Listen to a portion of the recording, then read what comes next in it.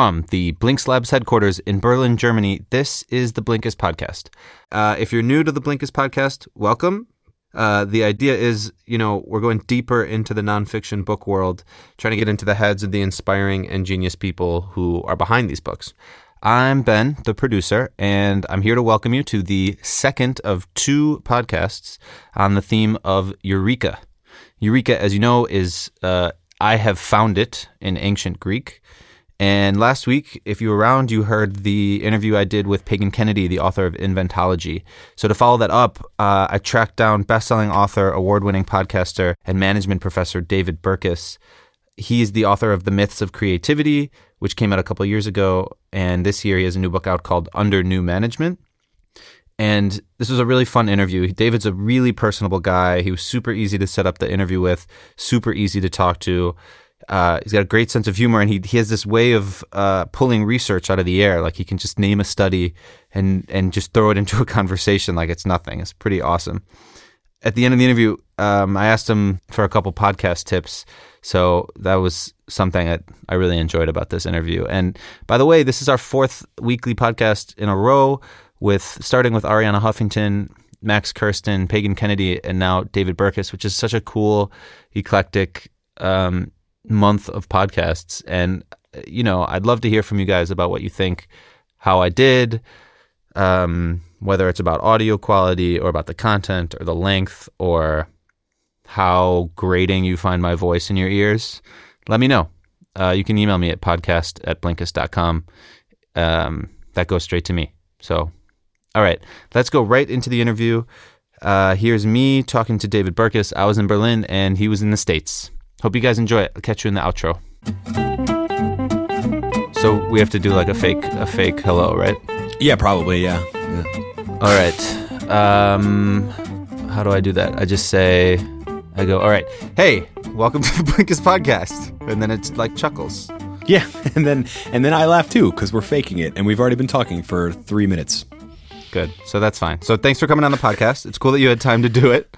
And we were talking a little bit earlier about the old book, Myths of Creativity. And a lot of people know, and you also explain in your book, that Eureka comes from the ancient Greek for I have found it, and this kind of idea of insight and revelation.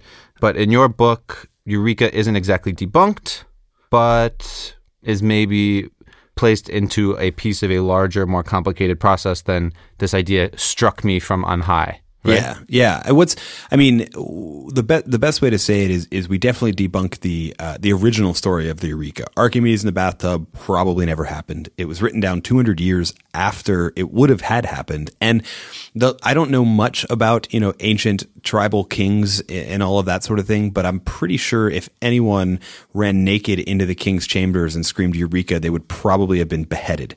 So and you can't find a lot of supporting evidence that story happened. Nor can you find, actually, when you dive into the story of Isaac Newton and the apple, you don't really find the best story you find is Newton relating the idea that apples fall to the ground with gravity. You don't find this incident where he got pegged in the head by a piece of fruit, right? But those stories definitely resonate with us. We've all had that aha moment, that thing where it suddenly comes to us. And I think, actually, probably because a lot of those incidents happen in the shower, the only workplace safe time to talk about bathing is when you're talking about a great idea. You start any other story. I always found this weird. You start any other story with, so I was in the shower, and you're getting a call from HR. But if you finish the story with, and then I had this great idea, no one bothers you. And I think that speaks to this sort of wanting the Archimedes story to be true, because we've all had that aha, insight, eureka type moment. It turns out that, it's not this idea like Archimedes would have believed, and like we reinforce with the story of Newton and the apple. It's not this idea that the idea was out there floating somewhere and it got downloaded into your brain, or, you struck by lightning and suddenly it just came to you. It was actually there all along. And what we find most often is that these aha moments happen because what preceded them was a period of incubation, a period of stepping back away from the process. And there's a whole lot of science we can dive into if we're going to get super nerdy on why this happens. But as soon as we know that there's a process, I love that, because then we can repeat it, right? And so while we debunk the idea that you have to sit around and wait for your eureka moment, what we do say is you can have that aha moment almost on demand as long as you're willing to engage in the process. So when you personally need to be creative, do you go through that process, or do you have your own? Oh yeah, I mean, I take a shower every time I need to be. No, yeah. So the process, to dive into the process real quick, and then I'll tell you how I apply it to me, because I think everybody's a little bit different, but it might help you. Is the research comes from a brilliant man by the name of Mihai Csikszentmihalyi, whose name is just fun to say, but who also was one of the legendary figures in creativity research. And what he did was he studied the most prolifically creative people in a variety of fields. How he settled on the list is actually pretty cool. He surveyed hundreds of people in a bunch of different fields and said, who is the most creative person in your field? And when their answers congregated around certain people, he then sought those people out. And then he asked them a pretty open-ended question: describe your creative process. And then when he looked at all the answers, he found that everybody was describing about a 5-stage process where you had a period of research, figuring out the right question, understanding the background of the question, all of those sort of things. Then incubation, which was a time of stepping away from the problem in the front of your mind and letting it be back in the subconscious, working on something else. A lot of people who juggle projects find incubation happens naturally, because if you just switch to a different project, you're incubating the one you were just on. Then that's usually preceded by the insight. And interestingly enough, sometimes that insight is the aha. Sometimes we're in incubation and something clicks in the subconscious and it all comes together, and we're actually pulled out of incubation into insight because of what happened in our brain. Other times we force it. We go into an ideation, a brainstorming, or just a big, creative jam session. And when that happens after a period of incubation, the research supports that you have more and you have better ideas when you have had that period of incubation. Even as little as 5 minutes of pushing the idea back to our subconscious before we bring it back to the front of our mind can enhance the quality of the ideas that we have. And then in Csikszentmihalyi's research, after that insight moment, you have evaluation and elaboration, which are basically stages that say you evaluate, is the idea any good? And then elaboration is putting it out there into the world. But the big key one as it pertains to Eureka is this idea of incubation and insight coming hand in hand. The incubation almost always precedes the insight. And if you know that, then you can engage in research, deliberately go into incubation, and then come out of it with the aha. So your other part of the question was, what do I do? I actually treat email like my incubator. So, as an author, especially, I get a lot of emails from people who've read the book and want to point an article to my attention, or people who, like you and I, want to schedule something, et cetera. Most of the emails that I get on a day-to-day basis are not exactly the most creative, cognitively demanding responses that I need to come up with. So they're actually perfect for pushing to the back of my mind. So I don't get automatic notifications and any of that sort of stuff. I go to the well and get my emails when I want them. And usually what I do is I structure it at a certain point in the day where I actually need to be incubating. So even today I'm working on a piece about work-life integration versus work-life balance. And I printed out all the stuff and I read all the research. And then I went to my email inbox and answered a bunch of emails. And then I started writing the article. So what that gave me was some time just to let everything gel in the back of my mind, only about 30 minutes this time before I actually jumped into the project. And what's great, it's better than sitting under a tree and waiting to get pegged in the head by an apple or taking a shower, because I'm still being productive. I'm just juggling my tasks in such a way that I'm alternating between the ones that really demand creativity and the ones that don't require higher level thinking, so that I can be incubating one while I'm working on the other. Mm-hmm. So did you come up with any good ideas? Yeah. I like where I'm at. I can't figure out, just to be totally honest, I can't figure out how to conclude the articles. So I basically pushed it aside for a day, and I'll take it up again tomorrow and see if the conclusion, I can't say if the conclusion comes to me, because it's already there somewhere in my head, but see if the pieces click together and we've got something to end it on. So this thing of it's already in there, it's like you already have the great idea. Yeah, right? No, I mean, you already do. And there's a bunch of different theories about why incubation works, but my favorite is selective forgetting. So what's the selective forgetting kind of theory says is that all the ideas, all the raw material is already there. But if you've ever tried to work on a problem and you think of the same wrong answer over and over again, mm-hmm. Like what's happening is your mind kind of functions in connections. It's why you have to retrace your steps, go from what you were thinking about 3 or 4 times and follow that chain of thoughts again. We think in that chain, and often we can get really stuck in a specific chain when it's the wrong answer. So we take up the problem and we find ourselves at the wrong answer because we're just retracing the same steps.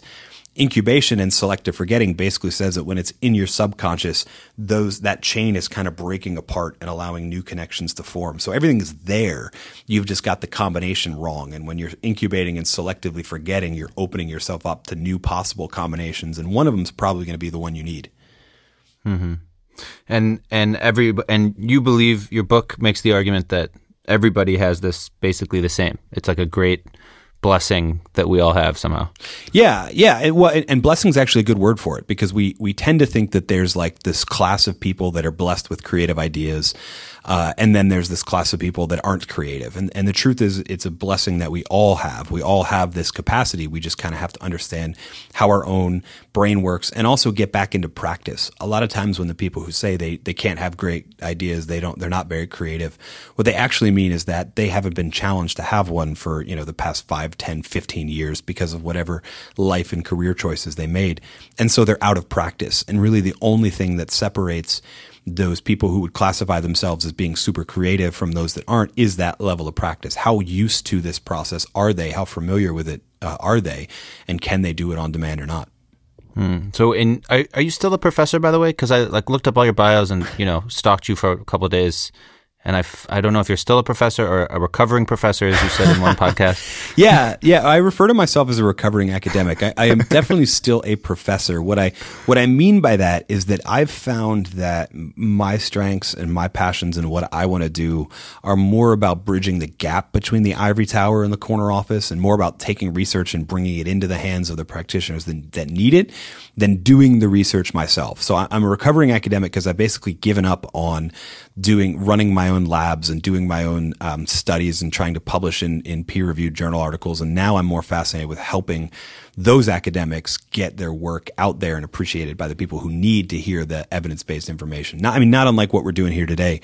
We're talking about a bunch of people's different research on incubation that somebody needs to shout it a little bit louder. And that's what I lend my voice to instead of doing the research as a whole. So that's what I mean by recovering academic. But I'm also still in the classroom, still teaching undergrad and grad courses in business. So, yeah.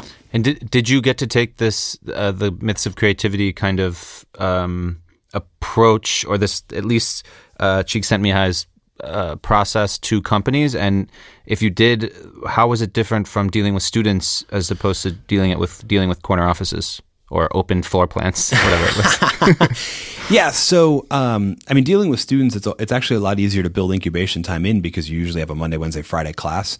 I found that when I start working with organizations, if I can, what I will actually try and do is structure the whole day-long workshop or 2-day long, whatever we do, in such a way that I have control over when we take breaks and where we are and that sort of thing, so that we can work incubation into it. That's just one of the ideas from Myths of Creativity. You hinted at the open offices and all that sort of stuff. That all comes from the new book, Under New Management, which is really kind of about, Myths of Creativity dealt with what are the misconceptions we have about either becoming or being a creative professional. And Under New Management deals with all of these firms that have had to do management a little bit differently because they manage knowledge work organizations or creative work organizations. They do things a little bit differently. One of them is, like you said, the trend to the open office, which is an interesting one, because if you're always in an open office and you're always having conversations and always being interrupted, you're probably not carving in enough incubation time, which is what I argue that we probably need to close them a little bit. We need to open up, severely closed offices for sure, but we also need to close fully open ones because we need to carve in that space. So that's, I don't want to say that Under New Management is Myths of Creativity applied to business, but they both deal with this bigger issue of, as the nature of work changes and the type of work we all have to do, we probably have to rewrite a lot of rules and a lot of conceptions that we had about how it's supposed to work with how it actually does work based on research. The transition I wrote down quickly to try and get from the first book to the second book was because employees have to make so much of their own decisions now, right? They have to be creative. They have to be able to find these ideas. They have to be able to think creatively, not just management, but also the employees. And the management has to be able to push that, right? Yeah, no, totally. So there was a time where the only people that had to be creative were senior leaders and management, and you could just tell labor, this is how the factory's going to run, just do it. That doesn't work anymore. We made that shift from industrial to knowledge work, and most employees know more about the type of work or how to do the work that they've been assigned to do. But because of that, they also are required to think about it in a more creative way than ever before. And when that happens, management becomes much more of a supportive role than a demanding role. And that's really what Under New Management is about, is what policy and practice changes do we have to make now that we're asking everyone in the workforce to do more knowledge work, to be more creative in their everyday work. Things are we can't use the same old rules that we use for managing a factory. So like in Myths of Creativity, when you were talking about incubation, you talk about this Sydney University research that showed people had the most ideas when they were interrupted, forced to work on something else. Even that, I think you made the connotation basically to encourage mind wandering, right? Yeah. Yeah. So what's a policy that we could write for a company to encourage mind wandering? Well, so you're putting me on the spot. I'm gonna actually pivot if I can. So and I shouldn't tell you, I'm supposed to masterfully pivot like a politician, but I can't do that. One of the other myths that we talk about in Myths of Creativity is the expert myth, meaning that the best ideas always come from the most knowledgeable people, and that turns out not to be true. Often disruptive innovations and things like that happen when somebody goes from a field they are an expert in to a relatively new field and brings their expertise with them to a place that hasn't tried it before, or sees something from a different field and brings it into the field that they're an expert in. And we find in terms of organizationally, we find that one of the biggest blockers to allowing that to happen is that traditional org chart, traditional reporting relationship, the idea that your team is defined as whoever your manager is and the 10 people that report to her, and that's a team. And that doesn't really work well when we're trying to come up with lots of innovative ideas. Most teams need to be built on the project level, not the old org chart. Or, as I say, we probably need to be writing the org chart in pencil so that we can keep erasing it, rewriting it as the needs demand and as we need different people on the team. So that's one idea. That gave me a little bit of time to think about incubation. One of the things I also talk about in Under New Management is actually, ironically, because I told you I use email to incubate, but it's actually the idea that there are a lot of companies that are putting limits on nighttime and weekend email, or even internal email entirely. Some are banning it outright, and the reason is that it's forcing people to think about work 24/7. Right. And while we tend to think about work-life balance as, you need time to rest and recharge, the truth is that time you're playing with your kid, or you're interacting with your spouse, your partner, that's technically also time you're incubating at work. So actually letting people plug out of the organization. If you've got a smartphone, you take your work home with you every night. Well, the incubation research would suggest that you shouldn't be doing that. Right? You shouldn't be taking your work home with you. So drawing bigger limits on drawing bigger boundaries on the digital world so that people actually have time away from work, it makes work better. So that's one of the ideas. My previous pivot allowed me time to think about that one. So there we go. Pivot for the pivot. It's like opening the closed office and closing the open, or like doing contortionist podcast answering. Well, you know what? I mean, not to get super meta, but what I needed to do was pivot to something I knew how to talk about so that I could be incubating the answer to your question. Right. And that's exactly what you just witnessed. It's like a proto-incubation phase when you can nest incubations inside of other incubations. Totally. We just inceptioned the whole thing. Exactly. This podcast just broke. Everything's just, screens are cracking. The top is just spinning and spinning and spinning, and we'll cut out before we let you know if it falls over. Right. Actually, we're just going to be the only people remaining. Everybody else is gone. Totally. If you look outside. So what's new since your book came out that you wish you could have put in there? I mean, the Myths of Creativity book. Well, I mean, I wish I could have put in everything from Under New Management, but no. So really, yeah, not really, but I mean, I see every book as sort of that through line, right? So you write one book, and that gives you a question, and then you chase that rabbit hole down, and out comes another book. In terms of updating the Myths of Creativity, the research on incubation and Eureka hasn't really changed. The most interesting research that's changed a little bit is we've gotten a little bit further on this idea. I talk about it at the very end of the Myths of Creativity, but this idea of the mousetrap myth, which is the mousetrap myth is, if you build a better mousetrap, the world will beat a path to your door. That sounds great, but it's a total myth. Great ideas are rejected all of the time. And at the time, there was some really interesting research by Jennifer Mueller from, I think she was at University of Pennsylvania at the time. I do not know if that's where she is anymore, but really interesting research that shows that even when we say we want creative ideas, when we're presented with them, we're more likely to turn them down, especially in periods of uncertainty, in favor of the status quo. She did a follow-up study that came out after the book was published that shows that if you're in a management role, you're actually even more likely than if you're in an employee role to turn down creative ideas. And in fact, they'll survey customers and see what customers want, and then they'll survey managers and see what managers think are the creative ideas that customers want. And there's a huge disconnect there, which I think is really interesting and highlights that shift we were talking about earlier, the idea that the people on the front lines are asked to do more and more of the creative work. And maybe that's a good thing, because maybe they have a better ear to the ground on what the customer wants than does the manager, which is what that sort of later research supports. I wish I could have put that in the book, but obviously I didn't know it existed because it was only on Jennifer Mueller's computer at the time. But once it got published, it was sort of like, oh man, I wish I could have included that one. It's like she waited for you to publish it.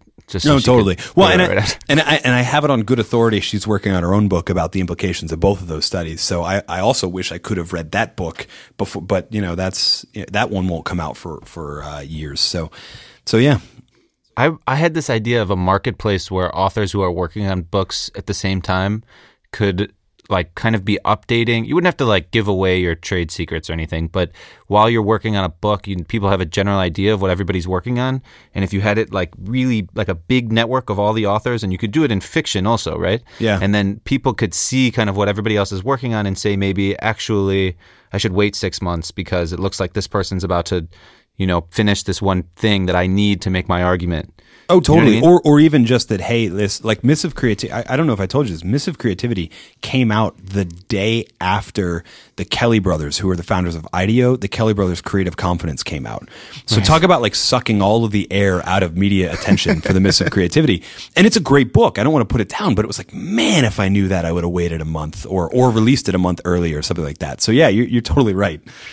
But I watched your Google Talk the other day, and back then, I guess it wasn't that long ago, but you were like, you want to start this conversation about creativity, and or at least about the myths of creativity, and you did. I mean, that was a success. Like, here we are talking about Eureka, and like, who am I going to look up to try to talk about this? Oh, totally. And the other thing is conversation, right? I mean, I know from the beginning, like, and I know this because there's another myth in the book called the originality myth, which is often when we think we're the only one that had the idea, we're wrong. I love that book came out, and that 6 months later, Ed Catmull's Creativity Inc. came out, and all of these different books that are talking about the process, and let's get rid of the mystery and talk about what is replicable, what can everybody do. I love being a voice in that conversation, but I definitely wouldn't want to be the only voice, right. Especially when there are such great voices like those three talking about it. I love that word conversation is key. That's great. So if you could interview one person, dead or alive, to speak about creativity, who would it be? One person, dead or alive, to speak specifically about creativity? Yeah. Probably Walt Disney. Not in the sense of like, oh, how did you think to come up with Snow White or whatever? But I am fascinated with Disney World, which is something that, everybody talks about how he saw it and then Roy Disney built it. And I would just love to dive in more of that, like from a business standpoint, right? They always said like, we don't make movies to make money. We make money so we can make more movies type of thing. I get that from a creative work standpoint, but an amusement park, a resort, that's a business that you've really got to do a strong business case for. And I would just love to get the inside story behind how they did that and basically change the whole world of amusement parks and all that sort of stuff. And also created like, my wife and I went to Disney World alone without our kids for our 10-year anniversary because I just loved this place so much. And we did a tour of like behind the scenes and all that kind of stuff. I just love to know more about that, both Disneyland and Disney World. So yeah, let's go with Walt Disney. Awesome. That's cool that you didn't say Steve Jobs or, Picasso or something. Yeah, well, I mean, Jobs is an interesting one. Jobs is kind of a Rorschach test, right? You see in Jobs whatever you want to see about Jobs. And I worry that we do sort of the same thing with Picasso and a bunch of other historical figures. So yeah, those answers would be great. But again, like it's the idea that I would want to go to find out things I can't find out anywhere else. So in any of those situations, yeah, I'd want to know what the real Jobs is like, because so much writing on Jobs is really more a reflection of, and same with any artist like a Picasso, et cetera. And probably same with Disney too. And that's why I want that inside track view. Because so much of it is just a reflection on what the person writing the article or the book about the historical figure is. It's more a reflection on them than it is the actual person they're writing the book about. Right. I had this. I was looking through some of the creativity books that have come out recently and looking at if anybody had spoken about like athletes who act instinctively in the moment and create something new, or sometimes do something no one's ever done before, or you know what I mean? Just like this kind of reaction feel. Yeah. Do you know anything in the research, or can you give me a...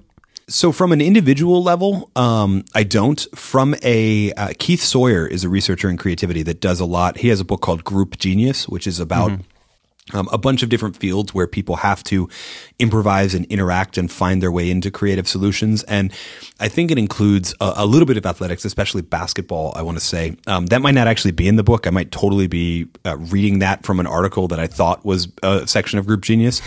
But Sawyer, his background comes from both jazz and improvisational comedy. And so he's looking at when you have to make a quick on-the-fly improvisational decision for a whole group. So that would be where I would recommend you start. And I guess anybody listening who's interested, that'd be where I recommend you start. I don't know that they've ever done that on an individual level, but it definitely deals with that same improvisation issue that you're talking about. Cool. And we're basically out of time, but I wanted to ask quickly how the podcast new name, new format, and things are going. Oh, from Radio Free Leader? Yeah, it's going really well. It's true to the originality myth. I started a podcast, and the original name of it was trademarked to someone else. No way. And I found that out via a very nicely worded letter from an attorney. And so we had to change, and so we did. So that's basically the story on it. I wish him well. I wish I would have submitted to the. Interestingly enough, it wasn't a podcast, so we probably could have made the argument that these are two obviously different products, but honestly, it wasn't worth it. And so, the interesting thing about creativity is if I came up with one good name, I could probably come up with another one. And this time I'd actually check the trademarks. So, nice. So that's what we did. Nice. And that's why we changed it to Radio Free Leader, and our trademark application is pending. So that's good news too.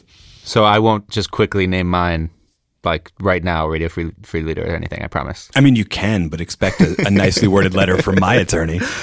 So can you give me a tip? What should I not do? What's the one mistake I should not make podcast-wise? Besides like starting an interview before everybody's recording, for example.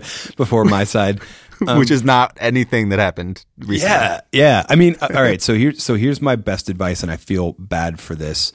My best advice is totally ignore the press briefing that gets tucked into review copies of books, right?